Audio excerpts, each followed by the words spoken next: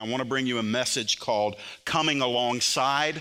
This is going to be edifying, encouraging, and I hope for maybe just a select few, maybe alleviating, because we're going to talk about grace, not just grace from God, but grace from each other to each other this evening. And I think some of us are going to have our burdens lifted. In Galatians 6, looking with me in verse number 1, Paul says this. He says, "Brothers, if anyone is caught in any transgression, you who are spiritual should restore him in a spirit of gentleness. Keep watch on yourself, lest you too be tempted. Bear one another's burdens and so fulfill the law of Christ. For if anyone thinks he is something, when he is nothing, he deceives himself. But let each one test his own work, and then his reason to boast will be in himself alone and not in his neighbor, for each will have to bear his own load. Let the one who is taught the word share all good things with the one who teaches. Do not be deceived. God is not mocked, for whatever one sows, that will he also reap. For the one who sows to his own flesh will from the flesh reap corruption, but the one who sows to the Spirit will from the Spirit reap eternal life." And here's one of your favorite verses.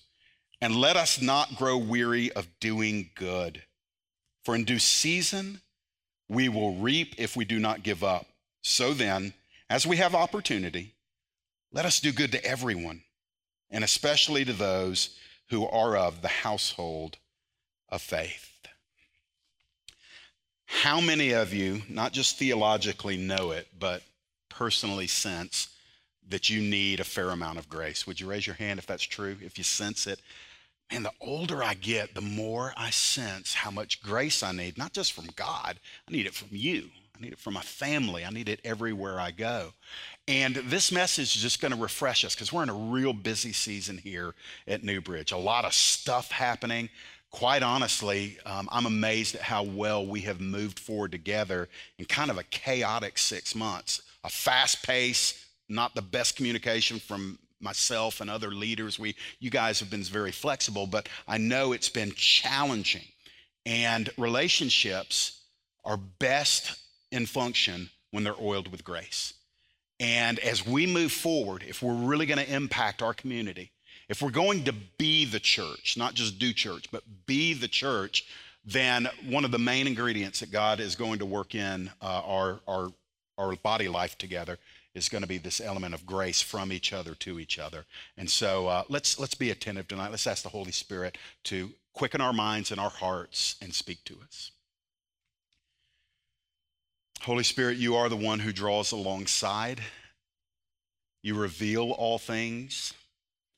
You're the one who gives us enlightenment, spirit of wisdom and revelation, and the knowledge of Jesus Christ. And tonight, we can't depend on our intellect, our energy, our education. We need you to enlighten our minds so we can really get what Paul is writing here, and more importantly, that fresh word that you have for individuals tonight right where they're living. So we humble ourselves and admit our need, and we also confess our expectation that you're not going to leave us hungry tonight. Thank you, Holy Spirit, for abiding with us, for making us like Jesus. Thank you for never giving up on us, for being relentless and bringing grace to us from his immaculate throne. We love you. We praise you. In Jesus' name, amen. Be seated.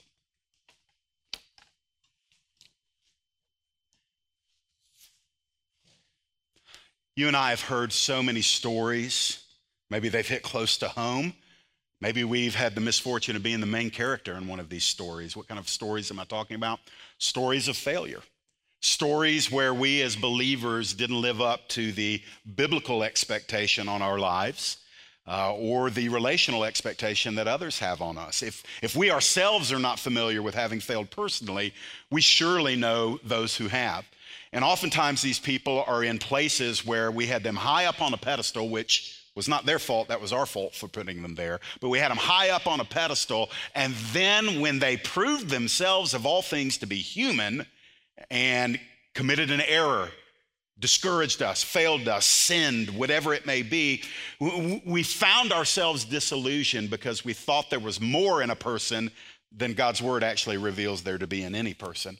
No matter how sanctified we are, no matter how long we've been saved, there's still the reality that we are wrestling in our flesh and we're wrestling in a spiritual battle, and we don't always execute 100% of the time. And the test of our Christianity is often kind of disclosed. The validity of our Christianity is often disclosed. And how do we respond when people fail God or fail us or fail both?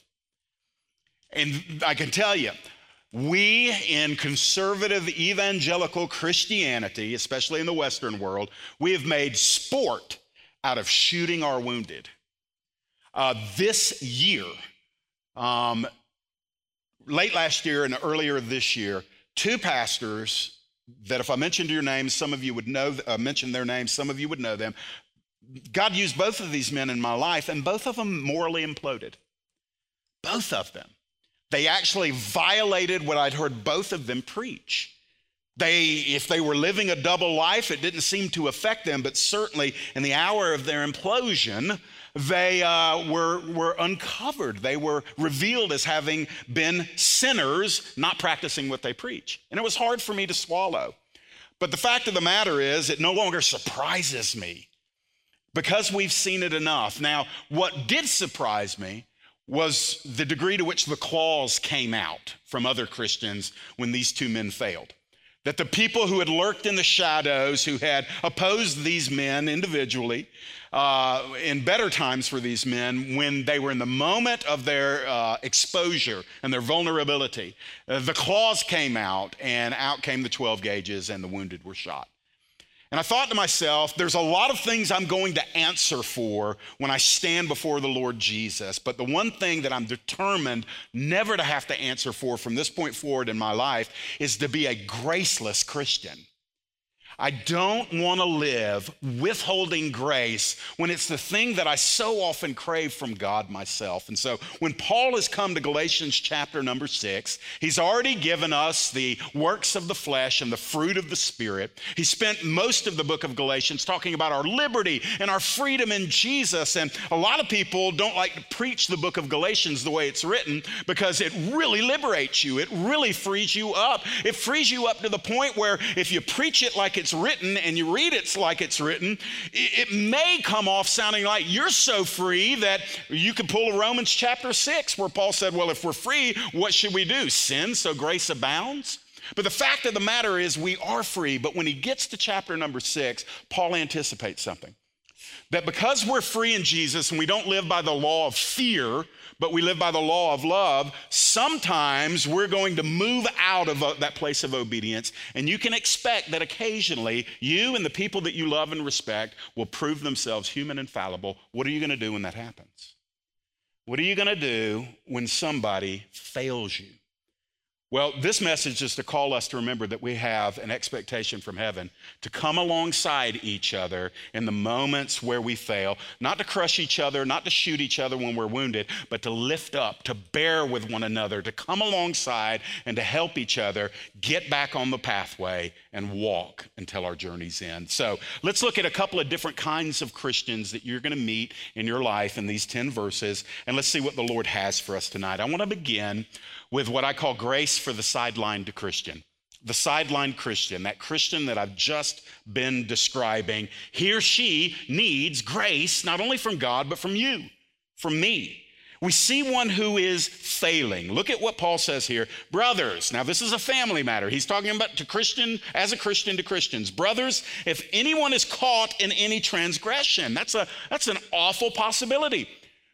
Paul didn't believe in sinless perfection, not in this life. He didn't preach that was going to be the reality of everybody. I don't think anywhere he says it's impossible, but he does say this, brothers, fellow Christians, if it so happens that one of us is caught in a transgression, if one of us has failed God, that's the scenario for much of what is to follow. The scenario is this, somebody sinned.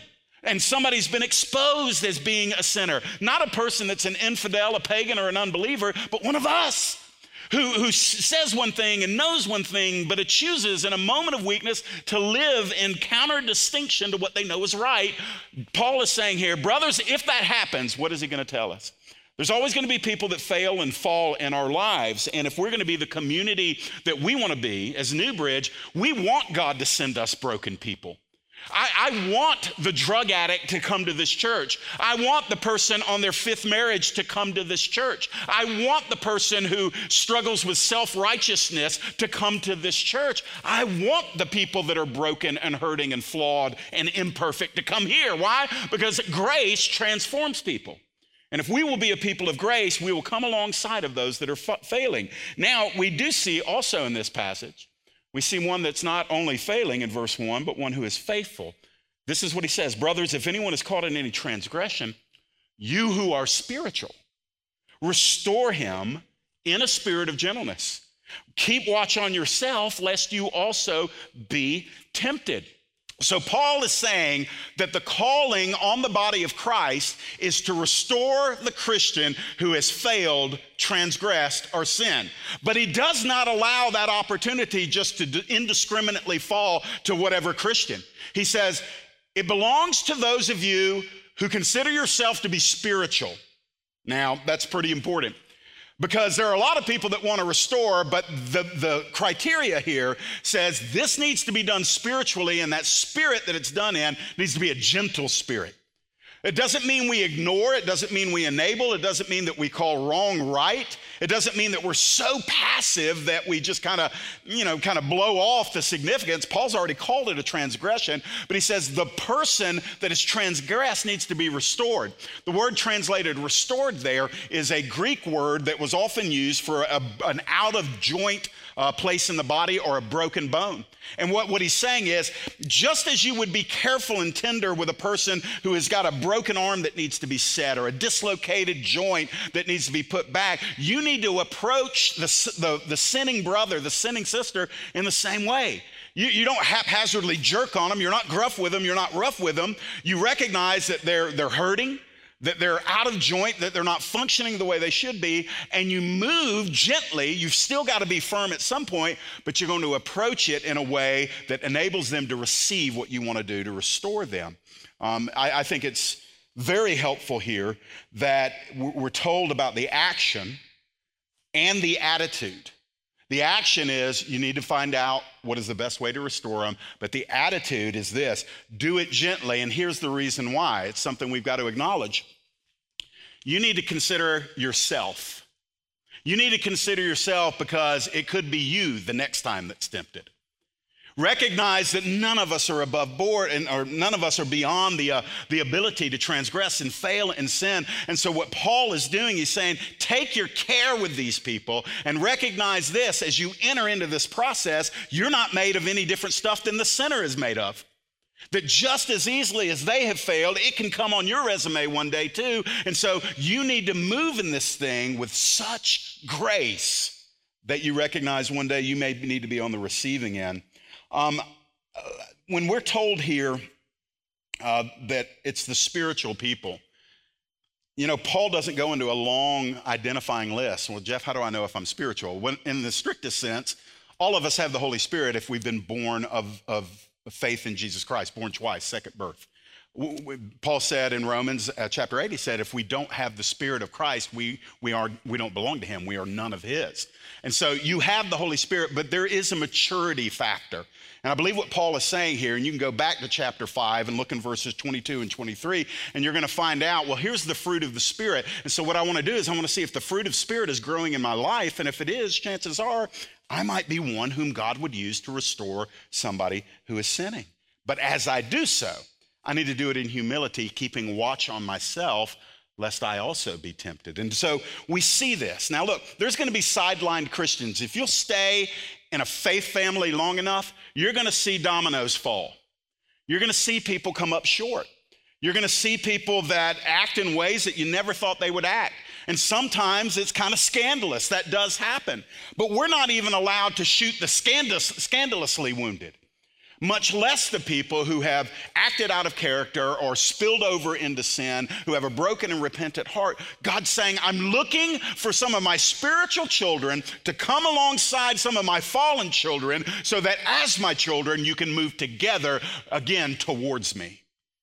And so, brothers and sisters, that call is on us as the body of Christ. Well, let's go further. Let's get beyond the issue of someone who is sinning, and let's go to somebody who is just merely struggling. And maybe this will be easier for us to identify with, because I don't think there's anybody in here who hasn't struggled as a believer. Again, we have a calling. Look in verse number 2. Here's our calling. Bear one another's burdens, and so fulfill the law of Christ. Now, I learned this passage originally in the King James Version, and verse number 2 mentions the burden, and verse number 5 mentions the burden in the King James. The ESV better translates it, and it breaks these two up into different categories. When we're told in verse number 2 to bear one another's burdens, that word burden translates a Greek word that means a really heavy load. That there is this teaching coming from Paul that says, if we are going to fulfill the law of Christ, and that has a couple of different facets to it. It could be a moral expectation. It could simply be Christ's demand for us to be holy as he is holy, or God's demand for that. It could be a lot of different things, but what Paul is saying is the holy expectation that we're all accountable to, the law of Christ, is that we would so relate to each other and give grace to each other that I can't bear to watch you struggle under your heavy load. That's what the word burden is translated from, a Greek word that means a heavy load. I can't just let you do that and remain indifferent. I can't see you struggle. I can't see you hurting. I can't see you burdened, bent over in a season where you are being pulled and stretched and torn, and me to just stand aloof and indifferent and say, man, I'm gonna pray for you. I hope things get better. That's not what Paul is saying is the reality of the Christian here.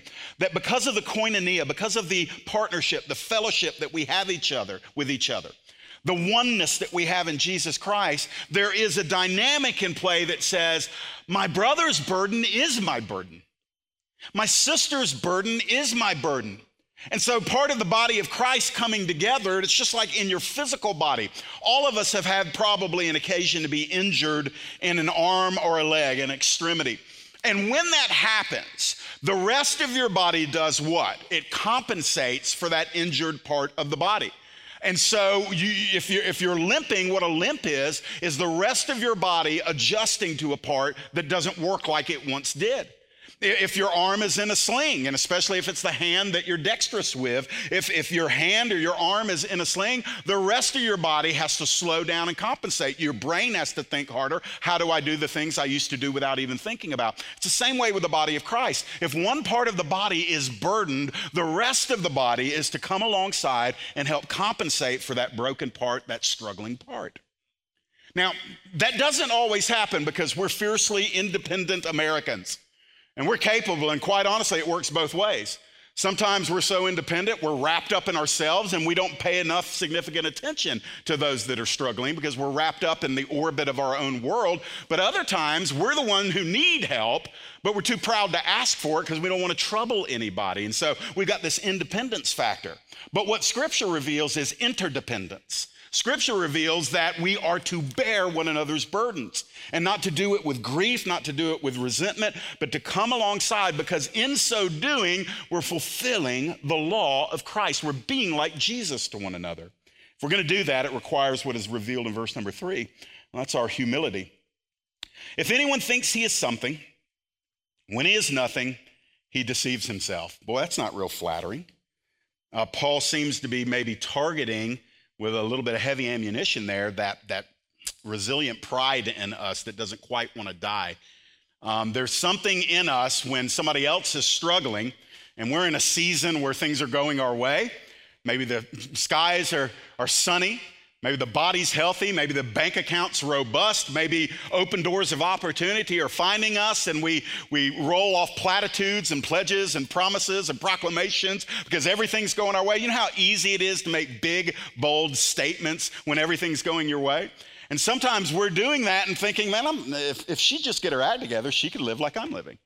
If this guy could just discipline himself a little bit more, man, he'd be rolling like I'm rolling. And we oftentimes say, well, I feel sorry for him, but that would never be me. I would never get myself in that situation. I don't struggle like that. You just got to buck up a little bit. You got to pull yourself up by your bootstraps, try harder. And so we're real good about just kind of taking credit for the blessings that God has put in our life. Sometimes you've been blessed so long that you forget who blessed you. And you just start thinking, and you don't do it actively, consciously, you just start thinking, this is just who I am. I'm blessed. And if you're not careful, you'll start taking credit for stuff, and then you'll look at other people who aren't blessed, and you'll actually lower your evaluation of them. So Paul says this: when you think you are something when actually you aren't anything, you're deceiving yourself.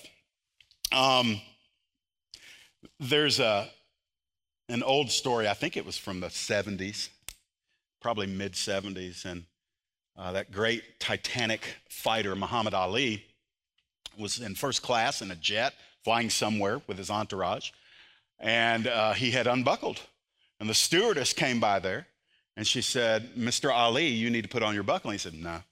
And she got more firm with him. "Mr. Ali, please put on your buckle." And he rose up, and he said, "Superman don't need no buckle." And she said, "Superman don't need no plane. Sit down and buckle up."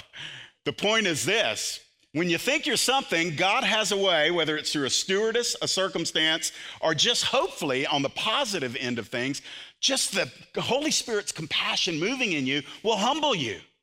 And friends, that's one of the greatest virtues. One of the things I want to teach my kids, and we do that pride moves us towards all manner of different kinds of evil.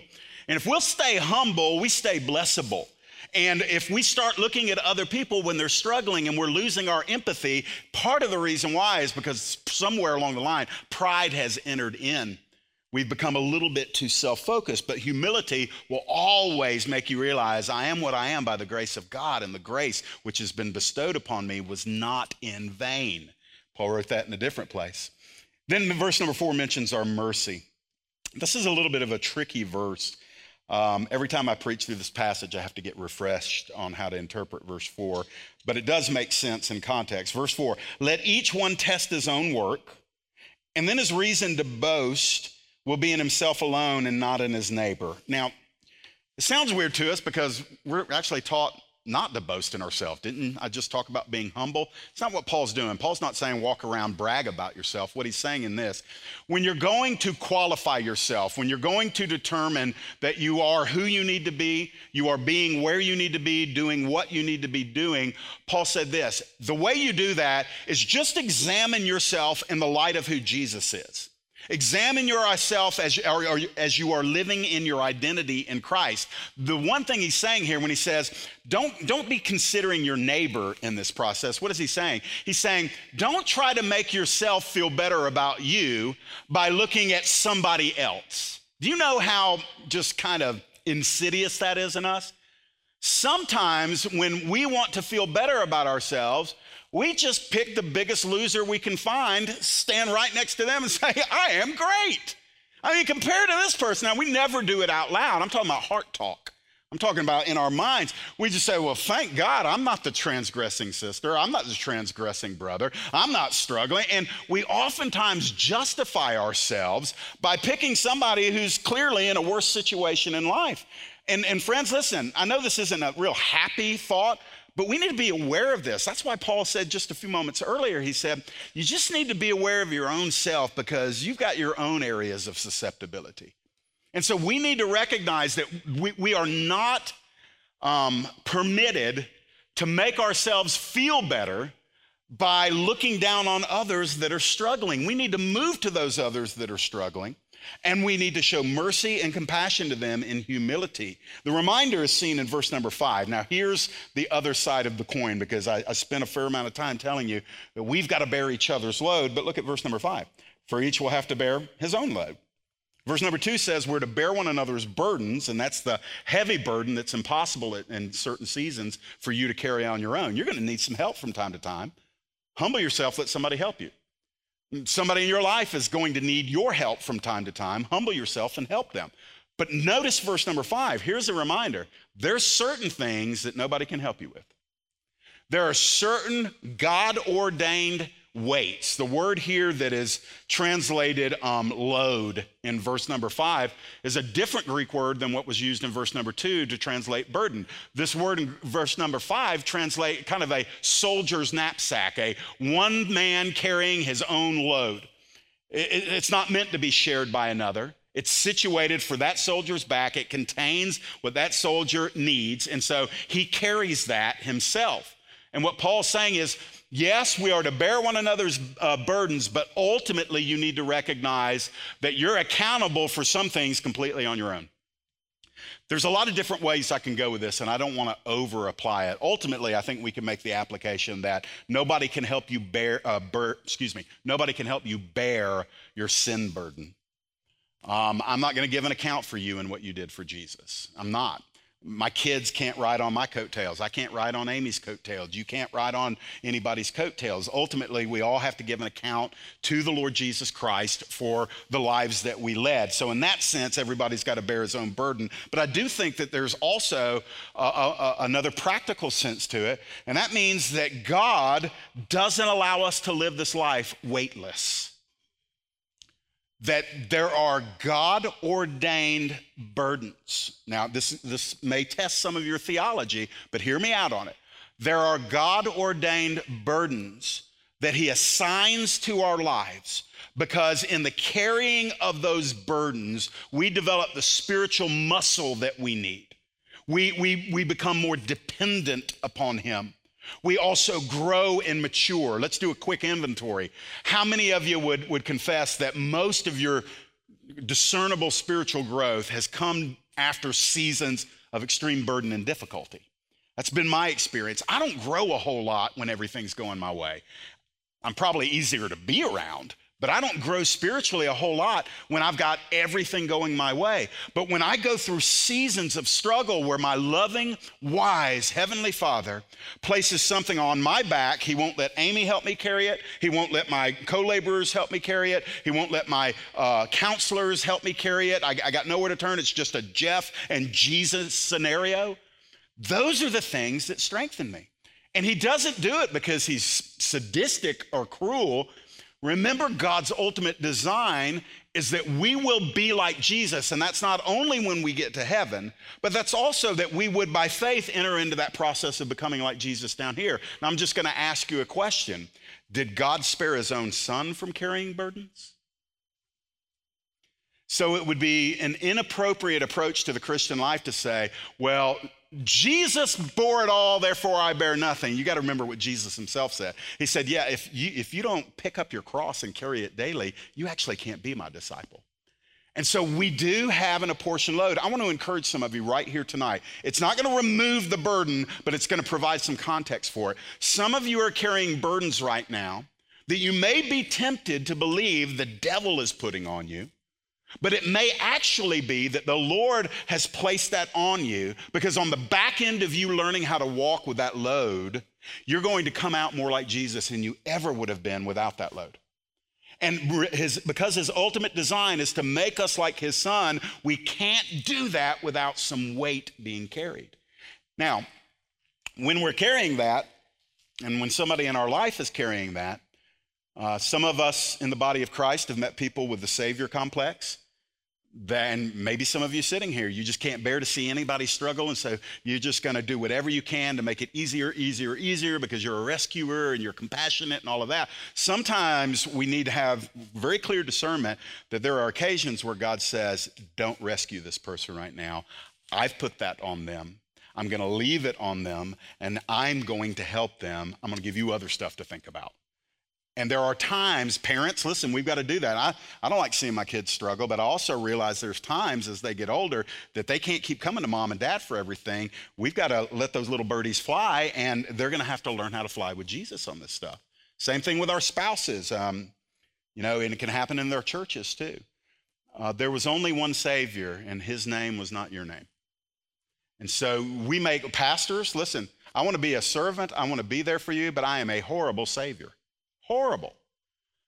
Pastors make lousy saviors. Spiritual leaders make lousy saviors. Why? Because they've got their own loads to carry, and they've got God telling them at times that there are certain loads in your lives that they're not supposed to carry. And so in that sense, everybody has to bear his own load. Maybe we should add to our prayer list, God, give us the wisdom to keep our hands off a load that's on one of your children. But while we can't touch their load, help us give them grace as they bear it. As they bear that load that only they can bear, Lord, give us grace to encourage, exhort, pray for, to come alongside. But listen, you may not be allowed to remove that burden off of them, but that doesn't mean you have to stand aloof and detached. There are other ways you can enter into that with them. Verse number 6 is going to be quick and easy, but it is in your Bible.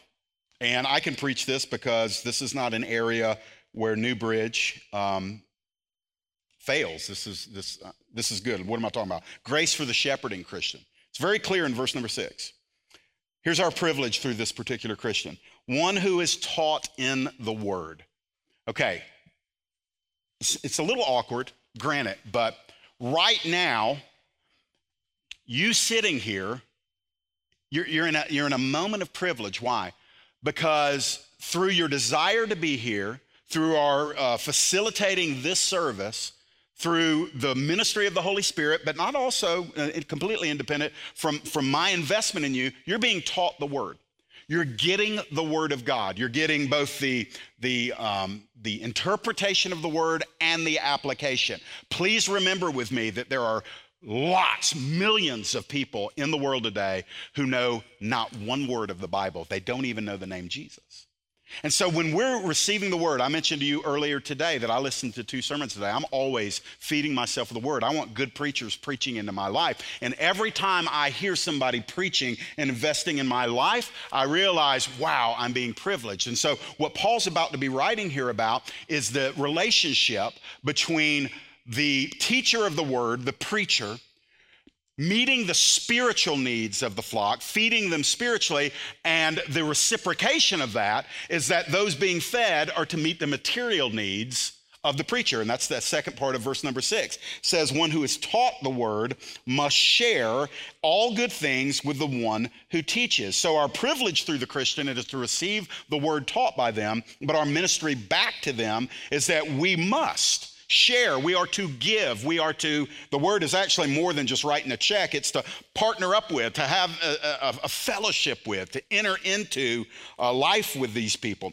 And it says we share all good things with the one who teaches. Now, I'm not going to belabor this because, again, I think this is ABC stuff. But one of the reasons that we give in our churches is something as practical as God's expectation for those that receive the ministry of the word to take care of those that minister the word. Now, I'm not bucking for a raise. I'm okay. I'm good, okay? I'll let you know if I won't let you know. I'll let the elders know if I ever need a raise. And I've been blessed not to need one for a long time. And I rejoice in that because that money can go somewhere else. But the fact of the matter is don't let that keep you from being a giver. And there are 2 men who've poured into my life in the last 3 years. Neither one of them go to this church. They're both pastors. They're preachers of the word. And let me tell you what I do, because I receive so much from their ministry, I sow into their life financially. I don't do all of my giving here. I do 99% of my giving at this church. But I recognize God's used these 2 men in my life, and one of them I support monthly, and the other I support whenever God gives me the ability just to send a good check to them. Why do I do that? Primarily because I believe it's scriptural. We don't muzzle out the ox that treads out the corn. The Bible says that those that minister in the word among elders are worthy of a double portion. And so what it does is it keeps us refreshed, saying, man, the word of God and those that pour into our lives with the word of God, that's important. That's not a side issue. And so that's actually a grace. I want you to think about that with me. We're talking about grace for the sideline Christian who sins, grace for the struggling Christian who's burdened, but also grace for the shepherding Christian. I think, and you may go to a different assembly. You might leave this assembly one day and go to a new church, and here's something you need to remember. It is absolutely, unequivocally, the calling of the congregation to take practical, material care of those that serve them with their lives. Matter of fact, the Presbyterian Church of America even has this woven into their creeds and their governing statements that the job of the congregation is to alleviate the pastors from material concerns so they can give the bulk of their energy and time into the spiritual concerns of the flock. And when that happens, somebody might raise their hand and say, yeah, Jeff, but what about all the TBN stuff from the 80s and all of these flamboyant preachers with their Lear jets and all of that? Okay, well, granted, that's an issue. And man, I'd hate to be a guy that has to answer for that when I stand before the Lord. But we're not actually talking about those guys. They're very rare. Most of the pastors I know live well within their means. They're very sincere in bringing the word of God. And most of the ones that I know are taken care of adequately by their congregations. And so I want to encourage you, if nothing else has ever motivated you to give, and again, I'm not trying to get a raise, I'm trying to help you. If nothing else has ever motivated you to give, don't you want to be consistent in having received from the Lord through a teacher of the word? Don't you want to also be part of that reciprocation process where you give back to that one whom God has used in your life? So let's go to the next one, verses 7 and 8. We're almost done here. This is grace for the sifted Christian. This, I think, is something that we need to grow in. I think, and I'm going to read the verses in a second, I think we see it clearly for the sideline Christian because they clearly need grace. I mean, they've blown it. They're exposed. They're caught in a transgression. The struggling Christian, most of us have compassion. We want to help. But the sifted Christian is somewhere between maybe they were struggling and they haven't quite tanked yet, but they're drifting. And it's not just drifting because of some, distraction or carelessness on their part. It's that the reality, the exposure to the reality, the devil doesn't mind working incrementally in somebody's life. And sometimes that person against whom the enemy is working incrementally, sometimes they're the last one to know it. Sometimes we see it in somebody's life before they do. How can we give them grace? What do we do? Because we certainly don't want to overstep our bounds and be judgmental. We don't want to be harsh or discouraging, but we also don't want to be negligent and let somebody we love and care about, when we see them moving from a level of devotion to Jesus and slipping into lesser loyalties. So what do we do? Well, the one thing that we do is we don't forget everything we've talked about up to this point. Remember, if we're spiritual enough to discern it, we ought to be spiritual enough to tarry before the Lord and figure out how he wants to use us in that person's life. And that's going to be humbly and gently with kindness. You don't get to be, Amos the prophet and coming in there, blazing and, I see, thus saith the Lord, you are 2 steps away from the eternal fires of hell if thou dost not repent. Now, you would probably never do that, but sometimes that's the way people receive our less than thoughtful attempts to help them. Well, let's look at the verses. When we're talking about grace for the sifted Christian, first of all, we are warned. This is a verse that most of us know. Don't be deceived. God's not mocked. For whatever a person sows, that's what he or she is going to reap. I'm paraphrasing there. It begins with this warning. Hey, guys, brothers, sisters, all of us are susceptible to being deceived. You and I, as much as we love Jesus, as much as we might be in the Word, as much as we might have accomplished in the kingdom up to this point, as on fire as we might have been in the past, you can actually be deceived before lunchtime tomorrow. And so we're commanded to stay alert, to stay vigilant, to be sober-minded. And here we're told we don't need to be deceived on something very specific. Whatever you put in the ground is going to grow. Whatever seed you plant is going to bring forth some kind of harvest. And so we're being told here that there is a cause and effect in our behavior. And sometimes when we're speaking of this in the context of grace in the earlier verses about restoring people, I don't think that this is a principle that's divorced from the rest of the passage. I think what Paul is saying is this: there is this principle in the kingdom, the law of sowing and reaping. That means what comes out from me will come back to me. There's a non-biblical kind of caption to that says, what goes around comes around. That's not an entirely unbiblical thought. What you plant, you will harvest. What you sow, you will reap. And we don't need to be deceived about this. And so sometimes, have you ever done this? And listen, I'm just going to talk real to you. Clearly, the Bible tells us to have one attitude towards our own sin. And that attitude involves an action. The attitude is to be horrified by our sin, and the action is to repent of it. That's really the only options the Bible gives. Hate your sin and flee from it. But do you know what is kind of become novelty? Maybe not become novelty, it's probably always been this way. But instead of hating our sin and fleeing it and repenting of it, we manage it. We manage our sin. So in other words, we think, okay, maybe I'm not being the person I should be all the time, but man, I'm not near as bad as I used to be, and I'm certainly not as bad as her.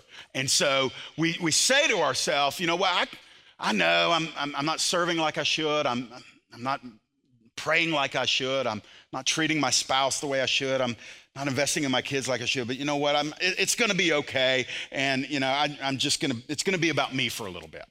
And so we manage that sin, and the Lord says, now, very gently here, don't be deceived. Because what you sow today, you're going to reap tomorrow. And sometimes we can't get to the tomorrow. And we actually don't believe the harvest will come in, but it always does. Now, listen, I'm speaking in the negative. Let's flip this thing in the positive.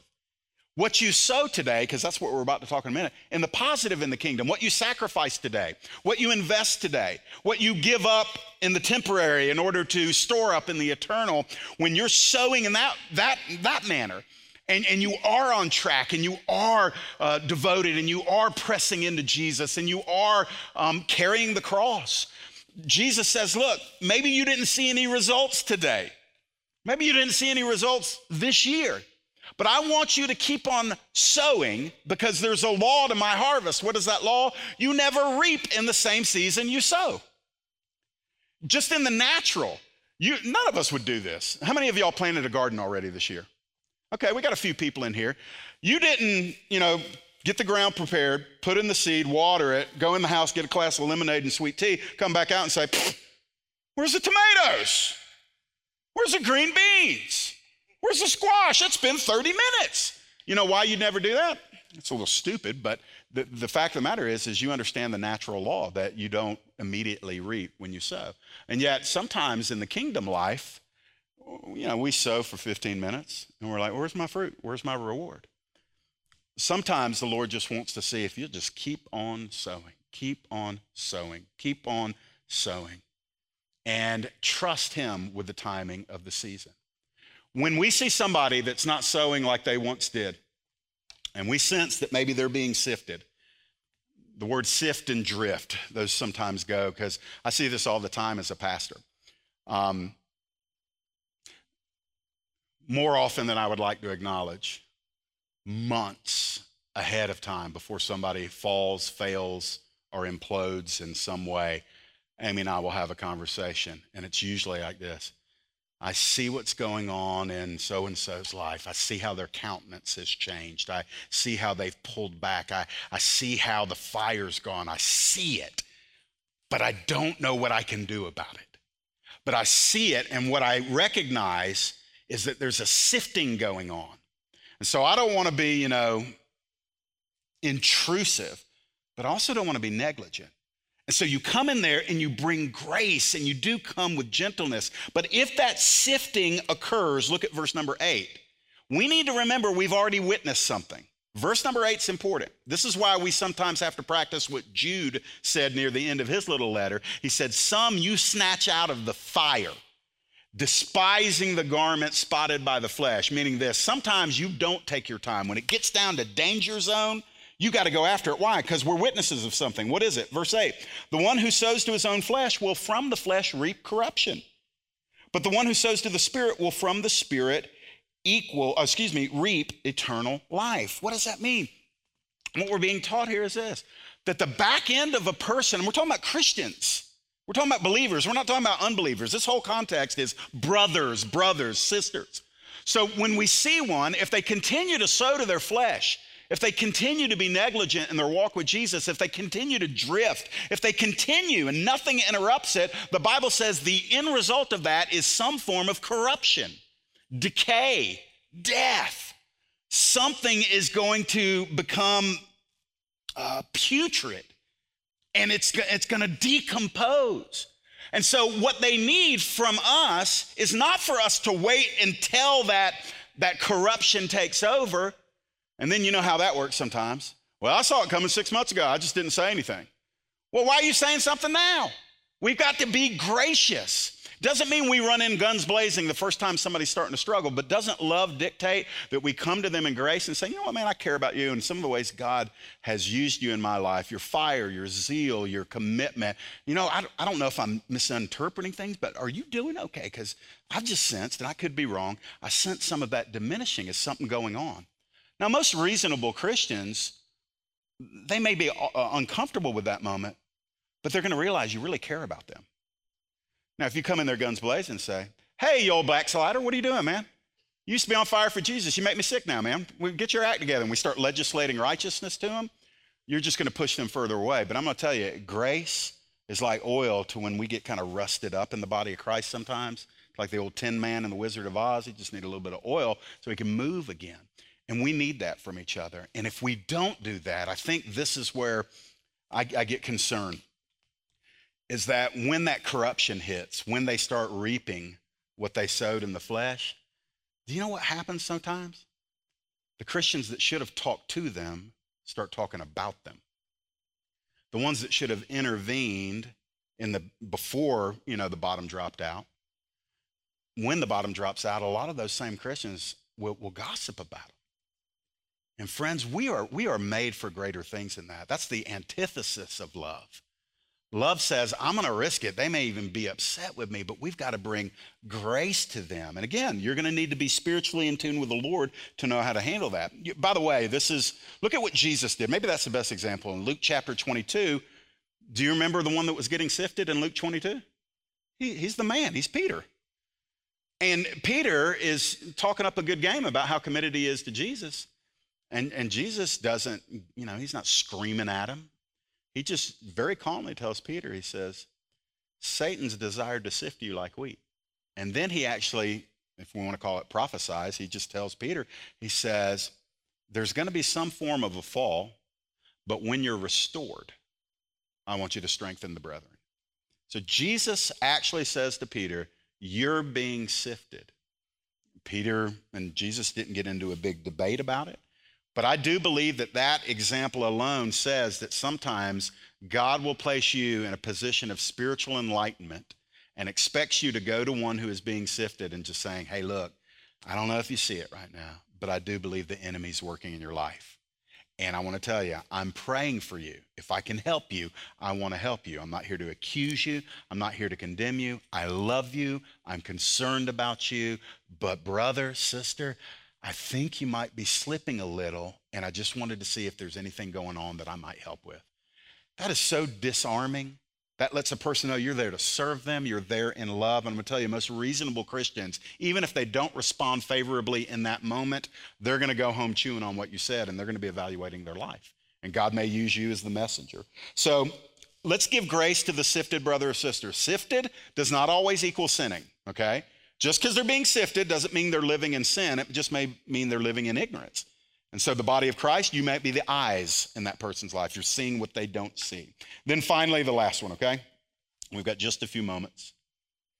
Verses 9 and 10, grace for the serving Christian. And this is where I get to send you out with some encouragement tonight.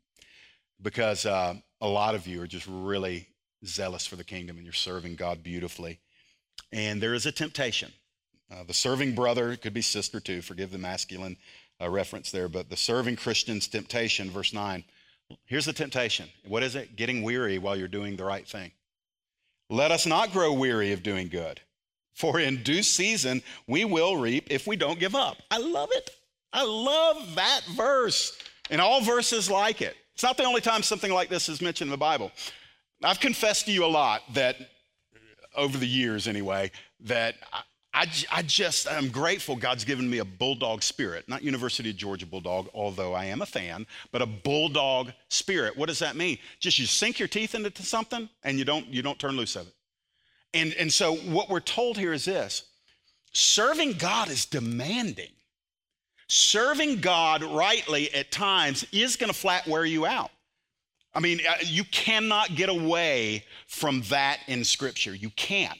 That sometimes fulfilling God's calling or purpose for your life, whether it's something, flamboyant or something just routine and mundane, but you're doing what God wants you to do, sometimes it'll wear you out. It demands your energy. It demands nonstop give and not a whole lot of receive at times. Sometimes you're going to be misunderstood for doing God's will. Sometimes you're going to be overlooked as you do God's will. And sometimes somebody else that's not working half as hard as you is going to get twice the applause. And all of these things are going to test you. And sometimes the only thing God is doing as you are working and serving, all he is doing is purifying your motive. In other words, he's going to take the applause away. He may even take, at times, the external enjoyment away. I have gone through seasons personally where he withheld the fruit. I was doing the same things I was doing the year before, and the year before there was a bumper crop coming off of what I was doing, and that year, nothing. Nothing. And sometimes, if you're not careful, you don't even realize that I'm doing what I'm doing because I love the results. And the Lord says, I love you, my child, but that's not the real reason to serve me. I want you to love doing what you're doing because you love me. And so I'm just going to do this because I love you. I'm going to remove the results from a little bit, and I'm going to purify your motive. And I just want you to continue to work, and I want you to learn that doing it for results is what wearies you. Doing it for me, you'll never get weary. See, friends, that's the way God operates. Because when you're doing it for him, and it's not as easy as it always sounds. You have to be consciously committed. Why am I doing what I'm doing? If I'm doing it for the results, what happens when the results are gone? If I'm doing it because it brings me gratification, what do I do if that sense of gratification isn't what it used to be? If I'm doing it because there is the approval of people, then what happens when they start not approving? And so what God does is he strips all these things away and he just gets you one-on-one. He's like, my daughter, you're just so precious. How about you and I go into a season where you learn you can do it for me and nothing else really matters? And when you cross that threshold, you're going to find yourself entering into phases where you don't get wearied out like you used to. I want to encourage some of you that you're not imagining it. You're tired. Some of you are serving the Lord in your home. It's really easy to feel good about serving God up here. You got lights on you, cameras back there, it goes on TV. Instant reward. But the lady changing her 13th diaper that morning doesn't really feel that. She's not feeling that instant gratification. But I want to say something. If that mom is serving that baby or that grandmom is serving that baby and doing it in a sense of this is where God has me right now, her reward is the same for the guy preaching the message under the spotlight, probably even a greater reward. And so the weariness is something we're all subject to. That's the temptation. So you're not imagining things. It does get kind of dry sometimes.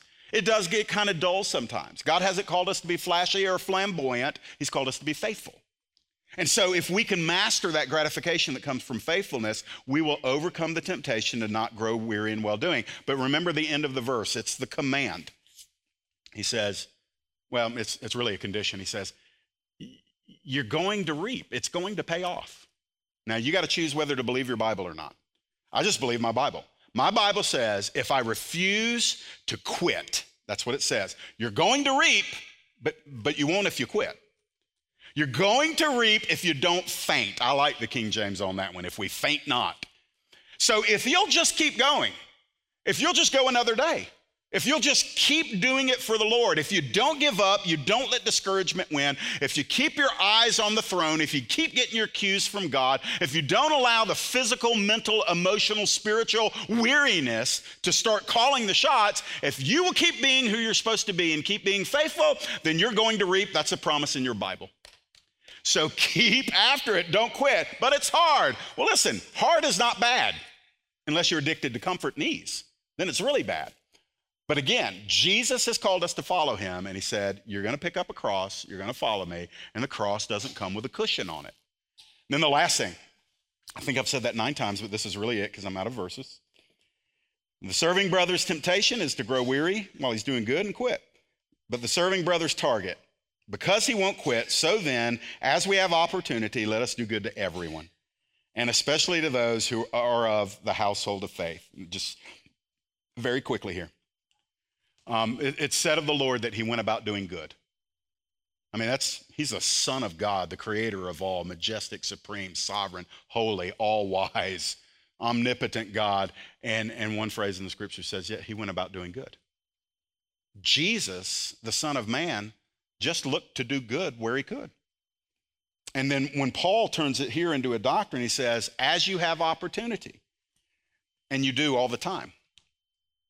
You have way more opportunity. I have way more opportunity than we acknowledge. We have opportunities to do good all the time. And if you will do good as doing it unto the Lord, God says, I receive that.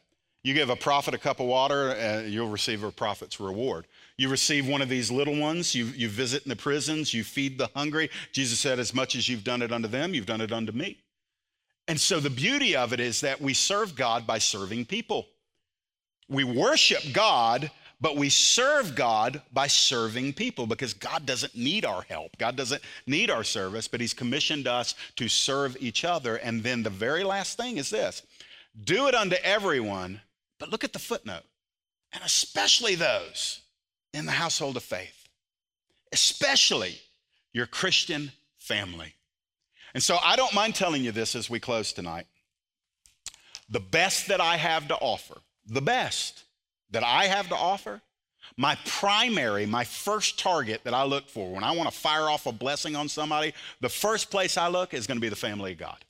Now, if that sounds a little exclusive, a little bit isolationist, maybe even a little arrogant, I'm just going to tell you, I think I've got good Bible for it. That the best of my resources and my ability to be a blessing, the first target I ought to aim at is, where's one of the children of God that I can pour my best out on? And then, of course, we're going to be a blessing to others too. As we have opportunity, let's continue to do good. Don't faint. Most of you in the room are doing good.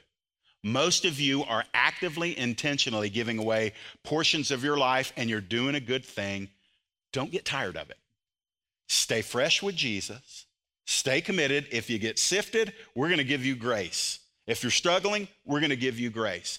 If you stumble, if you stagger or get sidelined, we're going to give you grace. Why? Because you're going to give us grace when we're the ones sidelined, when we're the ones that are struggling, we're the ones who need strengthening. That's the way it's supposed to work. And brothers, sisters, if we'll take care of each other like that, great glory will come from that. People will look at us and say, look how they love one another. And Jesus said, yep, they're my disciples. That's what my disciples do.